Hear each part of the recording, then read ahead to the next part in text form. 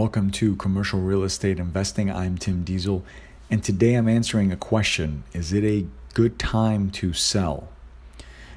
You can always go online, www.dieselcommercial.com, and on there I've got all kinds of articles, and if you have any questions or information, you can definitely reach out to us and we'll help you out with whatever you need. So I get this question a lot, usually by email, but sometimes if I have clients or anything, they call me, and it's not very uncommon to see this. So is now a good time to sell? My answer is always the same in pretty much every case. If you can make a profit, it's never a bad time. And that's just what it is. Even if you make $100,000 today and you have the potential to make $200,000 next year, just take your money now and use your profits and look for something else.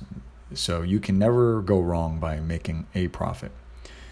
Now, I will attempt to elaborate my opinion a little here. So if you're an investor or a broker, you can see both sides of my view.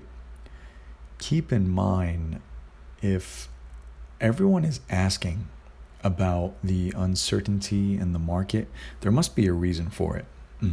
It's not, every class has peaked in price, in my opinion. You can still find opportunity in retail buildings. It's definitely not too late because everyone thinks retail sales are done online now, which is good for you because the competition is looking elsewhere. And everyone will always say something about all sales are going online, everything's going online. And Amazon, why is Amazon trying to obtain brick and mortar locations? Is how I would answer that one. But don't try to change anyone's mind. That's just a big waste of time. Just kind of keep your eyes on the market. If you have noticed that everywhere you look now, you'll see syndication groups trying to get you involved, or they're talking about multifamily investments or whatever other kind of investments they have going on. These groups are raising capital from everyone they can, and this is mainly because the syndication rules changed not too long ago, which is a story for another day. Most of these loans they're putting together are non-recourse loans, which can be good and bad depending on how you view it. So the good side is this mitigates the risk for the investor. The bad is because if you know you have a lifeline, if things don't go according to plan, then you will naturally not give it everything you have, because why should you? So if the deal is going sour, you're not really going to give it all you got, because you know what's the worst that could happen. Really not much to lose there. Now, will it go to that point? I don't know. I'm just saying that's human psychology. Now, I do want to say I have been involved in syndications, and I'm not saying they don't work. I'm not saying anything like that. I like them. You can make money. The reason I point this out is because this proves there's a craze going on, and people are starting to believe it can go on forever, which we've seen this before. I don't know how long this can go on. I don't make any predictions ever, but I'm sure investors are at least discussing it amongst themselves, and many of them are asking me about it lately, what I think will happen. The interesting thing is, 5 years ago when I was helping clients buy properties, that question never came up, ever. So, in fact, even buyers are waiting because they're starting to see these investments don't make sense anymore. Well, the reason why properties are selling for a 6 cap is because interest rates are low, obviously. And I don't think they're going up anytime soon. Most people forget, and it depends on how long you've been investing, but 15 years ago, if you had money, money in like a money market savings account or something like that, you'd get 6% interest just for having your money in the bank.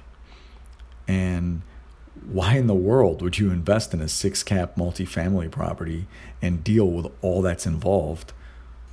Well, you can simply just have your money in the bank and not even worry about it. Well, you can't do that in today's market. And banks don't really pay anything. So if you pull your money together into a large investment, you can make a better return on your money. And that's what's making these very attractive, right? So now I'll approach this from a different view. Now, if you're a broker, this can be really tough because you have an obligation to your clients and an ethical duty to take care of them, right? Well, you also have to make a living. And most brokers out there listening, I definitely understand. And they're looking for listings like everyone else, right? We all are. And we want listings that sell. We don't want ridiculous listings that, hey, well, there's no shot in this thing. Well, in my market, the larger firms don't help buyers typically. I've mentioned this a few times. And I don't know about every market, but I know the larger ones. I know parts of California, New York. I don't know about everywhere else. Typically, they don't help buyers. Well, we help buyers and sellers. And in truth, when I do a buyer's consultation, I'll let them know what the facts are. And most buyers don't like hearing the truth right now. Assets are overvalued, depending on what they're looking for. And I'm totally all right with letting them know that. It doesn't really, it's just the way it is. They have to know. They need to know this stuff. And think about the repeat business you're going to have if you get a client into a bad deal. Not very good, I imagine.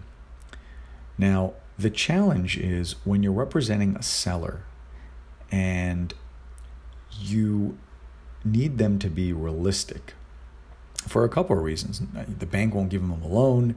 The buyer's getting a terrible deal. It could be whatever.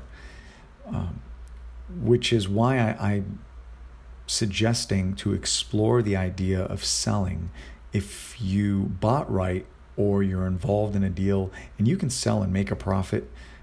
It's not a terrible idea. It's definitely something to consider just because of the way things are lining up right now. So I don't like making the content too long, but I hope this was helpful. Definitely reach out if you have any questions. Find me at Tim J. Diesel on just about every platform. I get messages from LinkedIn and I will answer your questions. Don't you worry. It just takes me time to get back to them. Check out my YouTube channel and subscribe. I have new episodes twice a week. I'll be honest, my editing skills are not great, but the material is pretty good, I've been told.